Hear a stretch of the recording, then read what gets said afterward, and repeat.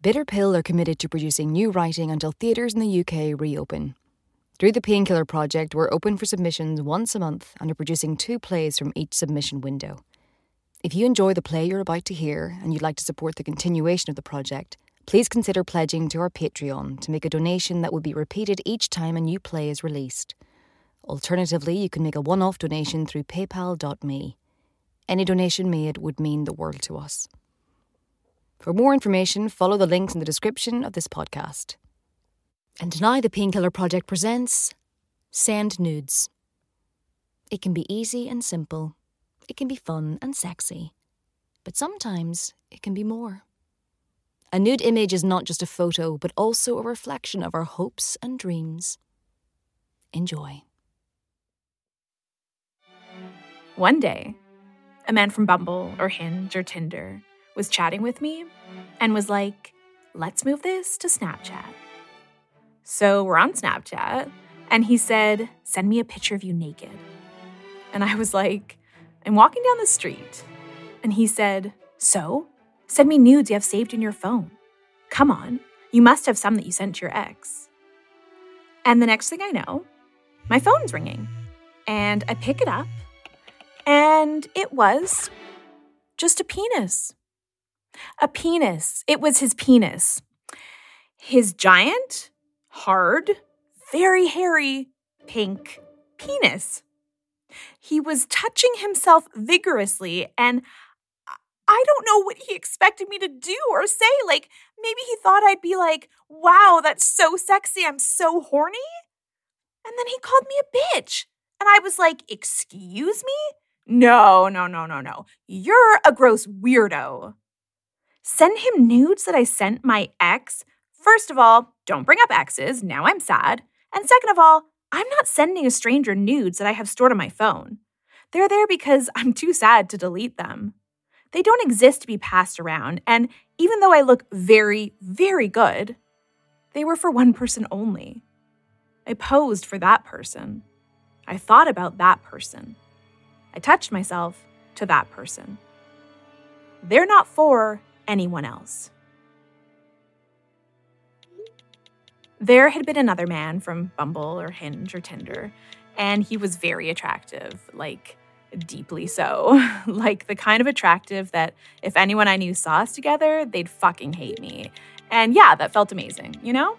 He was from another world, one where Zeus and Thor and other Greek gods live. He was tall, blonde, chiseled. His skin was as smooth as something that's very smooth, like a smooth rock. He was like Michelangelo's David, only hotter and with a much bigger dick. He came over to fuck me and saw my bookcase and said, wow, you have a lot of books. And then would text me saying, I can't believe how many books you have. And I was like, do you want to borrow one? I don't think he'd ever read a book. Probably because when you're that hot, you always have plans. You're always with friends or fucking someone. You don't have time to read. The sex was not good. Nope, of course it wasn't. He never had to try because any girl was just happy to be bouncing on his dick. It was the kind of bad sex where it was all about him, and I actually think he forgot I was there. But I ignored this, and I just stared into his deep, sexy eyes and wondered why he was with me. One night, he'd been at a wedding, and I asked why he didn't go home with someone there. He said a few women had been looking at him. A few? Please. But he felt like coming here, to the library, our little in-joke.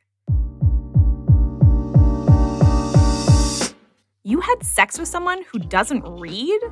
My friend said. Did you see the pictures I sent you? Yeah, but he doesn't read? I'm sorry. Is this a marker of a good match? Like, is big reader at the top of all of our lists of an ideal partner? There are other things in life, I told my friend, as if me and the Greek god had anything in common.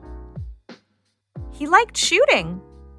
He said he was going to a gun show, and I thought maybe he was talking about his arms, but no, he meant a gun show, like with guns.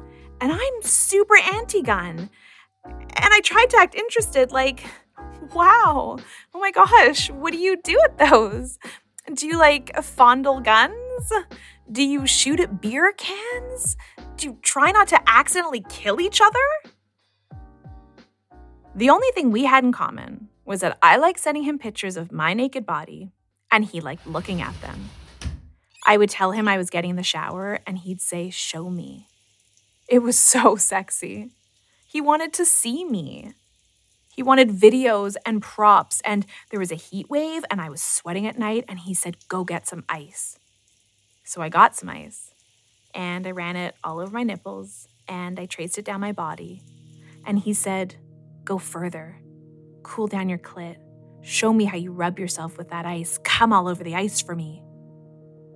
So I did. I fucked the ice. I came all over the ice. And I did it because it turned me on. And I did it because I had a hot man who was into me telling me he wanted to see me.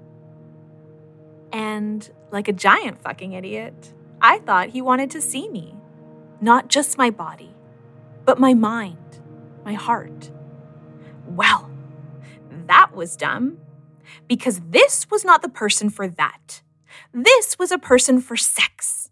This was a person who came over and stuck his dick in my face and then literally said, "Do you like a dick in your face?"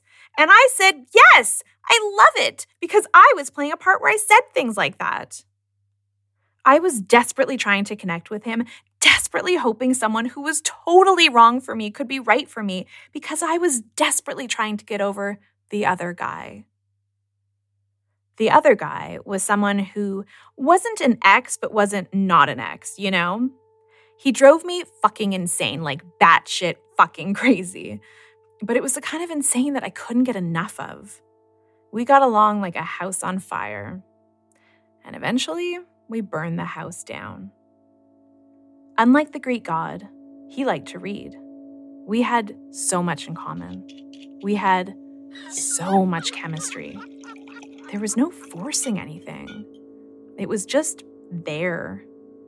After the first time we hooked up, I found all these bruises all over my body, like bite marks on my nipples. But I didn't mind. Not at all. I started sending him naked pictures after that. He would always open them at 2 a.m. when, I assumed he was in bed, maybe naked, maybe thinking about me. But as much as we had in common, and as much chemistry as we had, he kept me at a distance. He said we were just fooling around. I hook up with everyone. But then I'd send him like a super artsy and tasteful nude, and he'd respond with, "Fuck, is this what I'm missing out on tonight?" And then he'd talk about other girls in front of me, flirt with them in front of me, and it would crush my dumb little heart. But then, in the dark depths of the night, he would admit how close he felt to me. And I felt pure joy. Until the next time he'd push me away. He said he didn't know what the naked pictures meant. They mean I like you. But what are they about? He knew it was about more than sex. The pictures were an extension of how I felt about him. He made me feel things. Every moment with him was too short. I wanted to know him, and I wanted to be known by him. I wanted to share things with him. I wanted to go deeper. I wanted him in my bed, yes. I wanted him to crawl under the sheets with me, to feel my warm body and pour himself into me. But I wanted to care for him. I wanted him to know I was thinking about him, that I touched myself to him, that I wanted him to be happy, that I wanted to make him happy, that I really worried about him and hated when he would joke about not making it to 30, that I defended him and protected him, that I wanted to be more than a warm body he could so easily leave. "Well, I'm glad I make you feel things," he said, and I could hear in his voice that it was true. But he said he didn't want to feel anything. He didn't want to risk getting hurt because he'd been hurt and it was so bad and he was never going there again. I mean, calm down. You're not Icarus and I'm not the sun, and you're not going to burn the hell up if you get too close to me. But okay, fine. You had to avoid confronting what might be here. Take the easy road. He didn't want me to know him, scared I might judge him or leave him. He was scared without realizing that I wasn't scared at all of knowing everything about him. He punished me for believing there was something between us. He wanted to be out in the world, chasing girls, not talking about feelings with someone who wasn't a Victoria's Secret model. He would get angry, yell at me that it was just meaningless sex, that we're not special. And I was left with blood pouring out of my heart, carrying the pain for both of us. The pain and grief of a love not lived, a love not explored. So no, I'm not going to send my nudes to some gross penis-calling Snapchat guy. Nudes for one person might be meaningless, but for another, it's your whole heart wrapped up. Hand it over, hoping for more.